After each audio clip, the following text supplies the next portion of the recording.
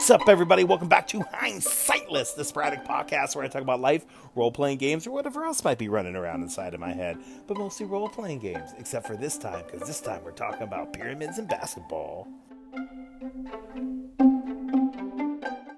Man, today was a real roller coaster. So, at time of recording, it is the start of my 3 weeks of work heck, because my coworker who knows everything about everything in this field is going on vacation for 3 weeks, leaving me as one of the 2 full-time employees in our department. And the other one is the one I've talked about before, who will just stop taking new cases after a while if she gets too overwhelmed. Though that doesn't mean they stop coming in, right? That just means I'll have to take them. So yeah, it's going to be a rough one. Plus, over the next 3 days, she's also going to be gone. So I will be the only full-time employee. Now, we do have another part-time guy who's there in the mornings and a volunteer who's there in the afternoons, but they can only do so much, right? So yeah, and it's just going to be crazy. But today was okay. It wasn't awful. 1 down and about 20-something to go. So wish me luck. So that was the down part, even though it wasn't too bad. But the up part, well, even though it started with the down part, revolves around RPGs. Hooray! We'll talk about role-playing games on this show again. So, in looking over the stat blocks of one of the creatures inside of the Grey Garrison, I was a bit confused because with a lot of the Pathfinder stat blocks in these adventure paths, they'll have a tactics session, right? To say what the creature does before this fight starts, how they act during the fight, and then what their morale is. Do they fight to the death? Do they run away after they get dropped to a certain number of hit points, or what? So in this tactics section, it said this one character does X and Y, right? I don't want to say yet because we haven't gotten there yet. And usually when these stat blocks, when in the tactics section, it says the character does X and Y before the fight starts, that's typically already reflected in the stat block. It's already baked into the stat block that's in the book, but the numbers weren't working out right for all of the things to add up to what they were adding up to. So I was like, okay, so let me go on Twitter. I know there are some folks out there that have played Wrath of the Righteous and run Wrath of the Righteous.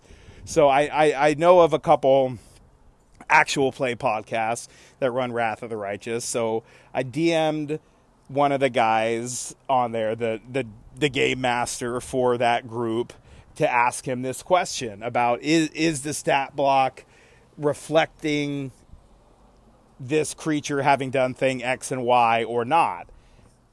And this this is maybe, if it's not the first, it's probably not the first, but it was definitely the most egregious case of mansplaining I've ever experienced. And that's a word I hate, but I understand it a little bit more now. I definitely understand it more now. I asked a very, very specific question, and this dude comes back with some super general information, like I don't have any idea what I'm talking about. And then when I was like, no, wait, but this and that, then he starts explaining to me how the Pathfinder Alchemist works, which I didn't even ask about. It's one of my favorite classes. It's one of the classes I've played the most. And I was like, well, no, but here's why you're wrong. X, Y, and Z. And then after that, there was a pause in the conversation that lasted a couple hours. Then he finally came back and was like, oh, I see. Sorry for over-explaining. It's like, yeah, man, just answer the question. I did get an answer, so that was cool. The guy did apologize, but it's just like, man, that sucks. And I get it, I get it a lot more. Why women in particular get so frustrated when that happens, because a lot of dudes, especially in nerd hobbies, do that shit if a woman asks a question about something, and it sucks, man. And it sucks. So all the ladies out there listening, I feel ya, you know? I absolutely feel you on that. It is dumb and gross and should stop. Anyway, so that ended up with a win because I was right. I was fucking right. Don't come at me about some Pathfinder shit, man. You know, I didn't pull the thing because it's the most obnoxious thing in the world, but I was almost like, dude, do you even know who I am? And he'd be like, no. And I'd be like, well, yeah, duh. So that was pretty cool. The other thing that was super cool and unexpected, I didn't expect to get him today, is I had my friend Jay, the one who was running the Rise of the Rune Lords game and Curse of the Crimson Throne game that I had to drop out of. I had her help me get some maps put together for the end of book 2, even though we're not there yet, but these things take a long time, so I wanted to get a jump on it. And it's really tricky for me. So I have her tell me how big of a map I need to make on Roll20, you know, how many squares wide, how many squares high, which it's got to be tedious work just counting those tiny little squares on your computer screen. That kind of thing drives me insane and makes me want to like stab pencils into my eyes repeatedly. So yeah, not having to do that was a glorious, glorious treat. And yeah, it looks great, man. It's a little blurry when it's blown up because these are some big hunking maps, which is something I talked about before, but I'll talk about again here in a second. And now I just got to go through and populate them. So that was really cool. I was really, really super stoked. She did an awesome job. And I'm just super grateful for those, to have those now so I can just start populating the maps with all the bad guys. So that was another win today. And then the last win so far, at least, who knows, hopefully there'll be some more tonight, but you never know. I was thinking to myself, I was like, dude, I'm going to have to make so many of these monsters in these 2 maps. I know they're not going to be on Roll20. I own the Pathfinder first edition bestiary on Roll20, plus all the first edition stuff. And it's got a lot. That bestiary has a lot of stuff, but not everything, and not a whole lot of demons. And yeah, so I was like, crap. All right, let's get going. Let's see if they have the first monster that the players encounter on Roll20. Nope. Nope. But then, ding, the light bulb went off, and I remembered, and I looked, and I said, Joe, you're the goddamn best person ever in the world, and I love myself so much because I had already put the monster together. I'd already made the first monster, and I've made a couple of the monsters in here already, and completely forgotten that I'd done that, and that is awesome. I love past me when I think about future me. That makes me very happy. So yeah, basically 3 wins today with only a mild loss. That's pretty good, man. That's a solid day, I think. And what better way to end a solid day than talk about some pyramids? That's right. We're going to talk about some goddamn pyramids, man. I made the claim, which I will make again, that we don't fully understand how the pyramids were made. We just don't. There are no real records of it or anything. No, you know, it's convenient that there's no friggin', what are they goddamn called? Hieroglyphics. Thank you. Pictograms. Yeah. So, and I also made the claim, the assertion that given the time period that mainstream science says the pyramids were made in, and who made them, King Khufu is who they give credit for building the Great Pyramid, plus a couple other monuments and stuff. Given that time period and the technology, that there's no way they could produce the Great Pyramid, let alone the other shit, right? Because it's millions and millions and millions of blocks, some of which are hundreds of tons.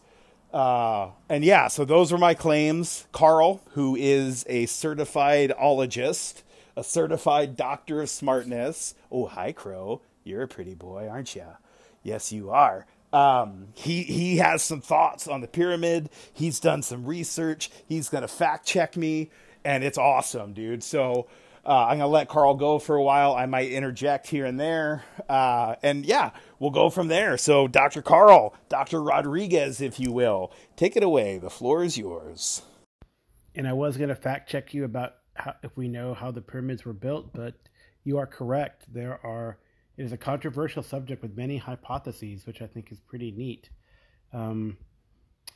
It just, yeah, definitely it's been disproven that it was slave labor, it was professional labor, guilds maybe, and there are various hypotheses quarried from stone blocks, the writings of Herodotus, etc. So pretty cool that we really don't quite know, though we speculate how it was done. So there's a speculation of how ramps were built, and ramps were built around, and dirt was hauled back and forth, but it's pretty fascinating. Definitely, I will say that the Ten Commandments gets it wrong. Well, because it was that was like way past old dynasty anyway, right? Old Kingdom Egypt anyway. So I am pretty sure Carl was talking about the Ten Commandments movie with Charlton Heston there. Not necessarily. I don't know, Carl. Let me know. Were you talking about the movie or the actual Ten Commandments? Oh, hi, there's another pretty boy. Anyway, back to Carl. Now, in that movie, 10,000 BC, the Egyptians learned those techniques from the Atlanteans, who communicated those techniques to both the Egyptians and the I guess the predecessors of the Maya, Mexica, etc. I want to say Olmec, maybe Olmec is the oldest one, or the Teotihuacan pyramid builders. But yeah, it's fascinating technology, a lot of manpower, but volunteer manpower, which I think is the coolest like dispelling of a myth, right? Yeah, so you'll tell us just how cool volunteer manpower is, because it's amazing the theory that they have. So we'll get back to that first. But I wanted to touch on about the movie you were talking about, 10,000 BC, which I haven't seen, but the idea of the technology to build the pyramids being transmitted from, in that movie, it's the Atlanteans, but what a lot of non-mainstream researchers think is just an ancient advanced civilization that was before the Egyptians. That's where the Egyptians learned how to do this. And there's a lot of credence out there. It's not a guaranteed fact yet, right? But every day we're discovering new things that keep pushing the human timeline farther and farther and farther back, man. Like all the new information coming out about Göbekli Tepe, 12,000-ish year old site. They were brewing beers there. They could have been like large storage facilities for food to distribute out to all the other settlements in the area. Not farming, but food collection on a massive scale. It's just crazy. And so the idea of there being an advanced civilization that the Egyptians learned from and borrowed from and inherited stuff from, I don't think is very far off. And I'm not talking about aliens. I'm talking about human beings.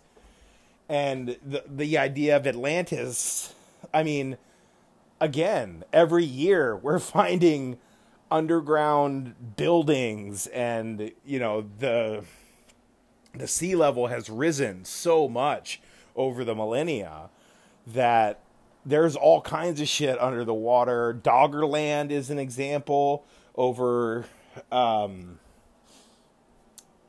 there in the UK. Just there's so much that we don't know about the history of humankind, and that's amazing, man. That's my favorite part. We don't know. We have this idea, and it's a pretty shitty idea.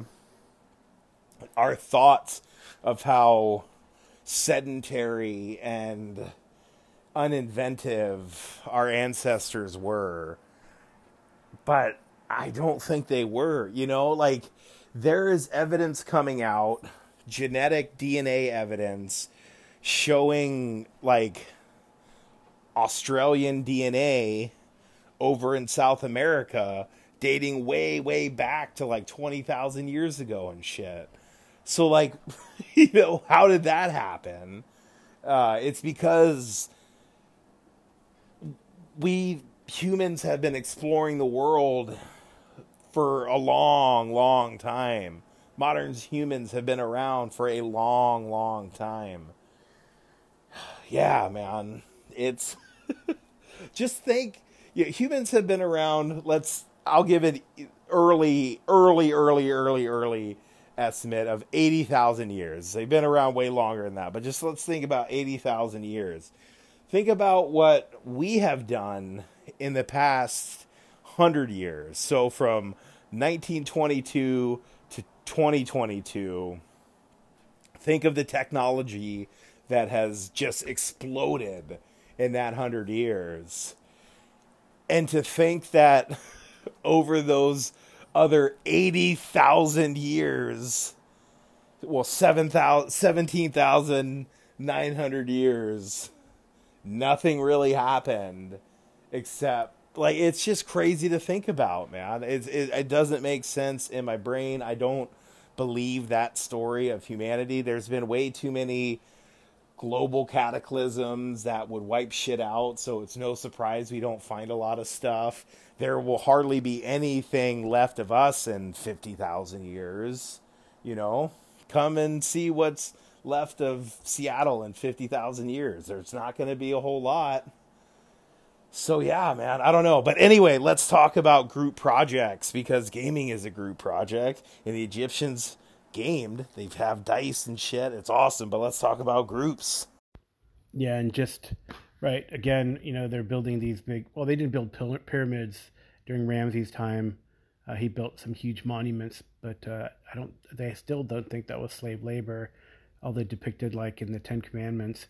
And that was New Kingdom, 1200 BC versus Old Kingdom, which was like 2500 BC, so 1300 years, amazingly earlier, where the Great Pyramids were built. So I just think that time is fascinating, and how small a speck of it we are compared to historical time, much less geological time, right? We're just dust in the wind, as Kansas would say.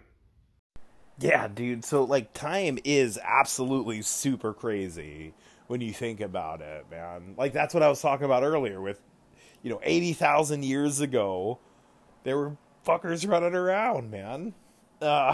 It's just, that reminds me of a thing that my mom sent me. So, turns out, if you say something is old as fuck, that pretty much means it's about 2 billion years old, because that's when sexual reproduction started.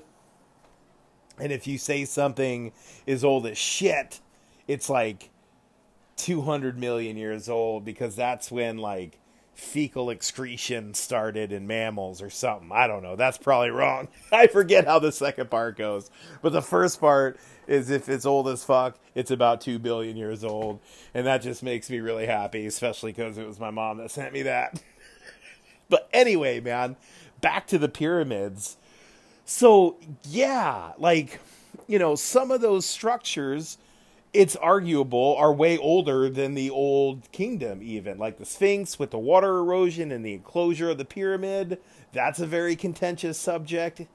It's and then the precision of some of these cuts that they're making is crazy. But we'll talk more about precision here in a second, I think. And just the breadth of time that has passed is crazy. Also, if you look at the Egyptians' list of kings, it goes back way, way, way farther than like the Old Kingdom, right? There's hundreds of kings listed way back. And mainstream archaeologists and stuff just say, oh, they were just kidding. You know, that's just myth. And they weren't seriously taking down the names of their kings. They were just joking around and made a bunch. And it's like, well, maybe, or maybe not. Maybe that list, like maybe they knew what they were talking about back then. I don't know, man. I just think there's so much we don't know. There's way more we don't know about the pyramids and that whole area than we do know. And to me, that's the best. That's the best part. And that leads to good science because we're constantly trying to find out, and we're hopefully not getting dogmatic about our beliefs, even though there is a lot of dogmatism when it comes to Egyptology and just ancient cultures in general, especially if you start getting on about ancient cultures in the Americas, then people really get crazy. But that's not what we're talking about here. We're talking about Egypt's and rad pyramids, and let's hear more from Carl.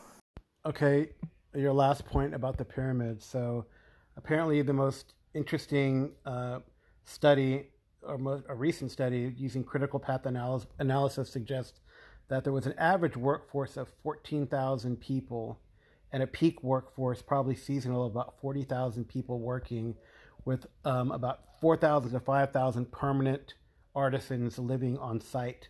This suggests that the Great Pyramid was completed in about 10 years, and that's making, with the tools that they had, between 2 and 2.8 million blocks. So, yeah, that's about 180 blocks per hour, which is crazy. But,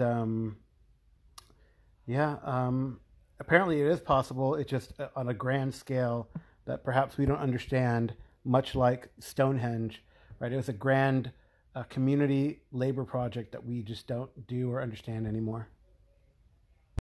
I 100% agree that it was probably some amazing, crazy group project, like you were saying, on a grand scale that we just don't really have the comprehension for.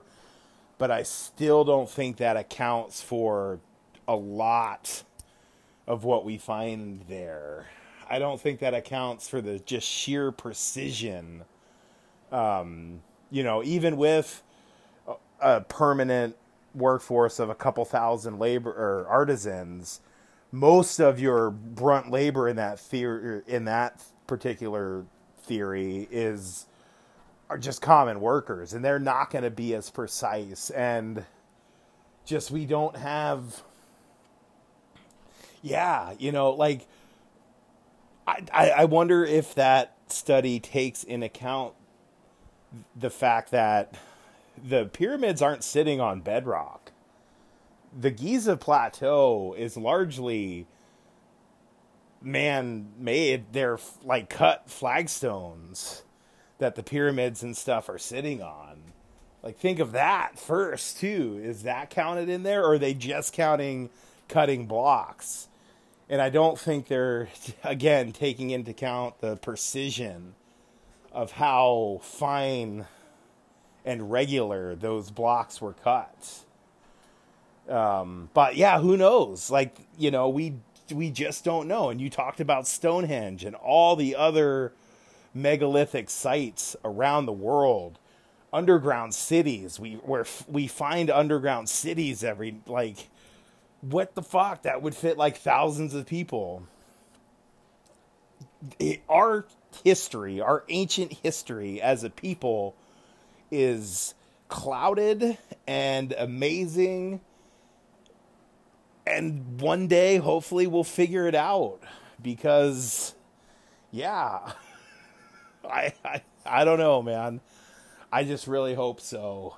I really do, because who knows, maybe we could learn a thing or two about those people, or maybe we'll just kill ourselves or get hit by a big rock, and kill all of us at once and reset the thing over again. I don't know.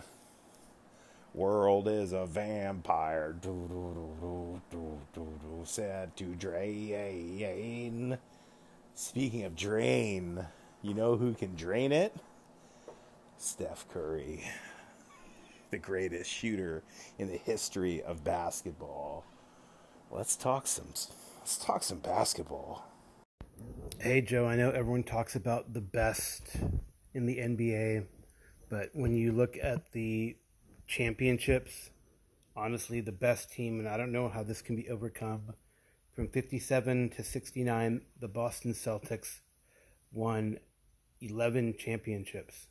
There's only 1 year in that span of time that they did not win. And of course, they lost to I'm assuming, no, I don't know who they lost to. I have to look that up. I thought they would have lost to the Lakers, but they did not. But the Lakers and the Celtics both have 17 championships. And I know you're probably going to say, well, it's been a while.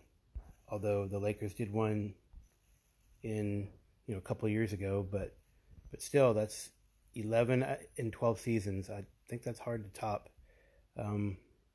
So there you go. So I had to include that message in this episode because as I'm recording this, the Warriors just won their 4th NBA championship in 8 years, and they won it away at the Boston Celtics. They beat the Boston Celtics in 6 games. It was an amazing series. I got to give the Celtics props. They played a hell of a series, but the Warriors are just a better team. So here's how the series went. First game of the series, Celtics come and steal a game at Golden State. They win game 1. Okay. Warriors come out game 2, and they're like, okay, we're blah, blah, blah, blah, blah. They win game 2. Then they go to Boston for game 3. Celtics come out super hot. It's game 3. It's their first game at home in the championship round. They take game 3.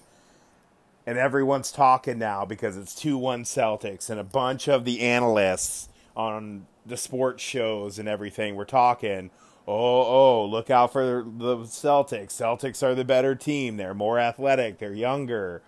They're better. And then game 4 happened. And Steph Curry said nope. And Andrew Wiggins said nope.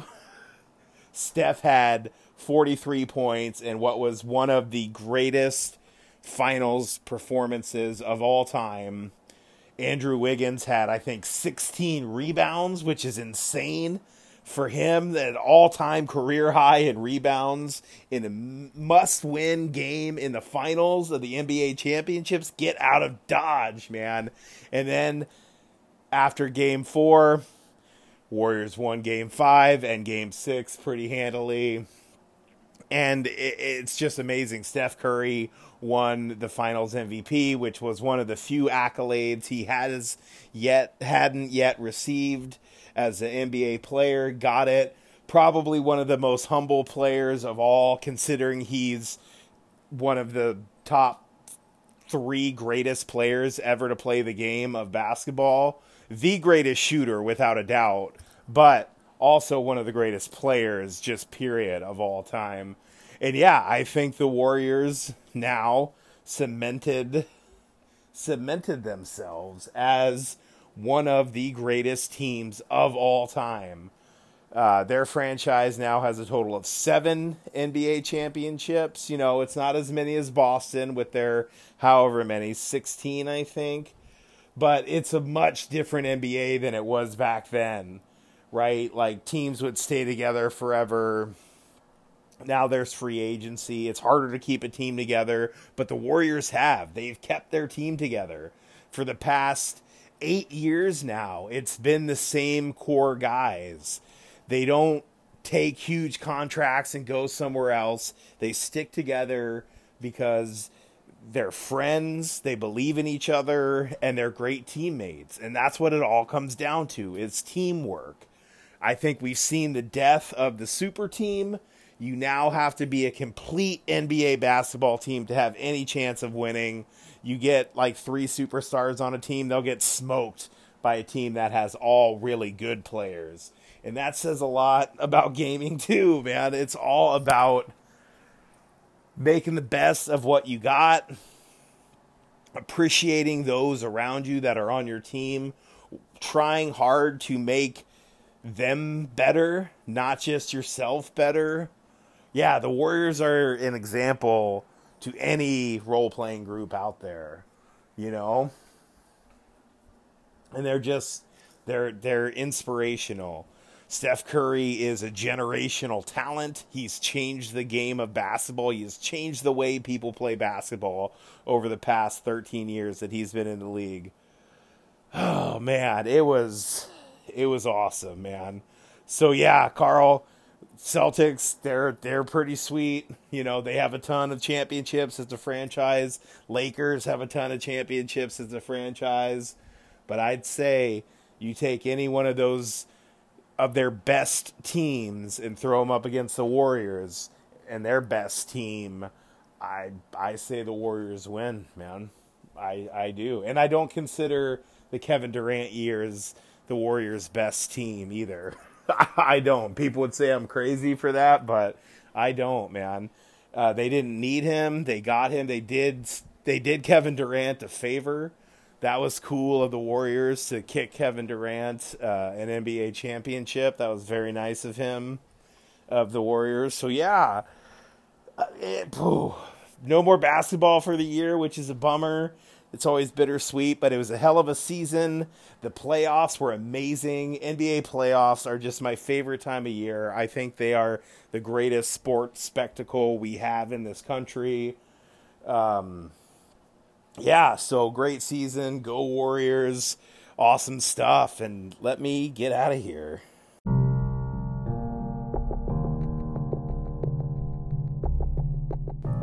Nice.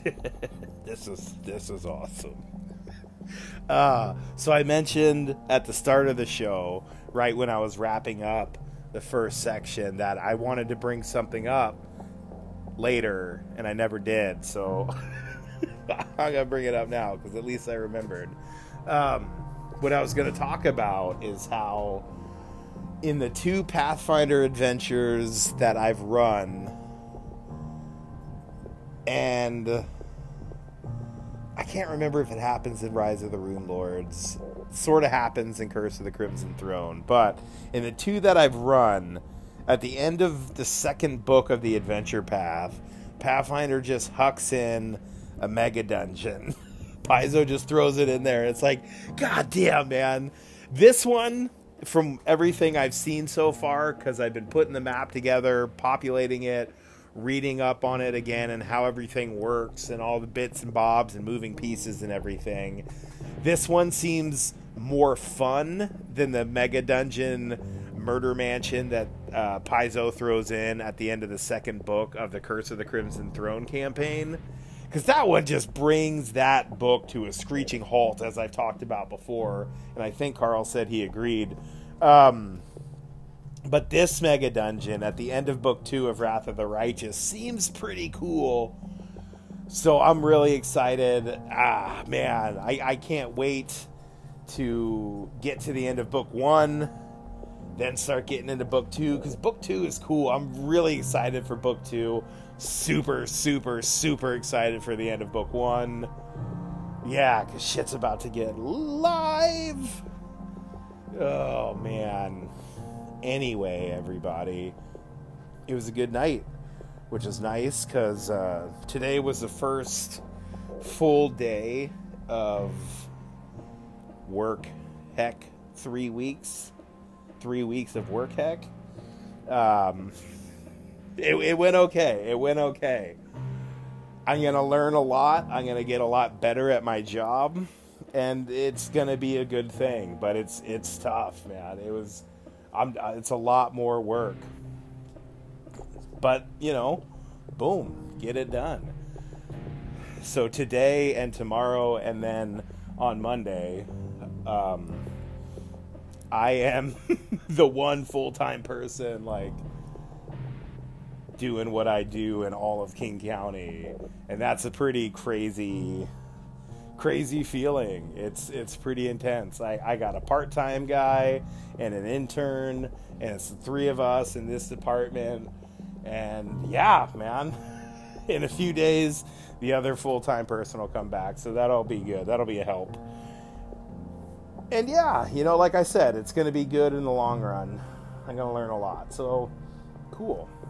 But let me get out of here, because I already said that, and I'm rambling now. But all of you, take care of yourself. It's a crazy world out there, and just be good to each other.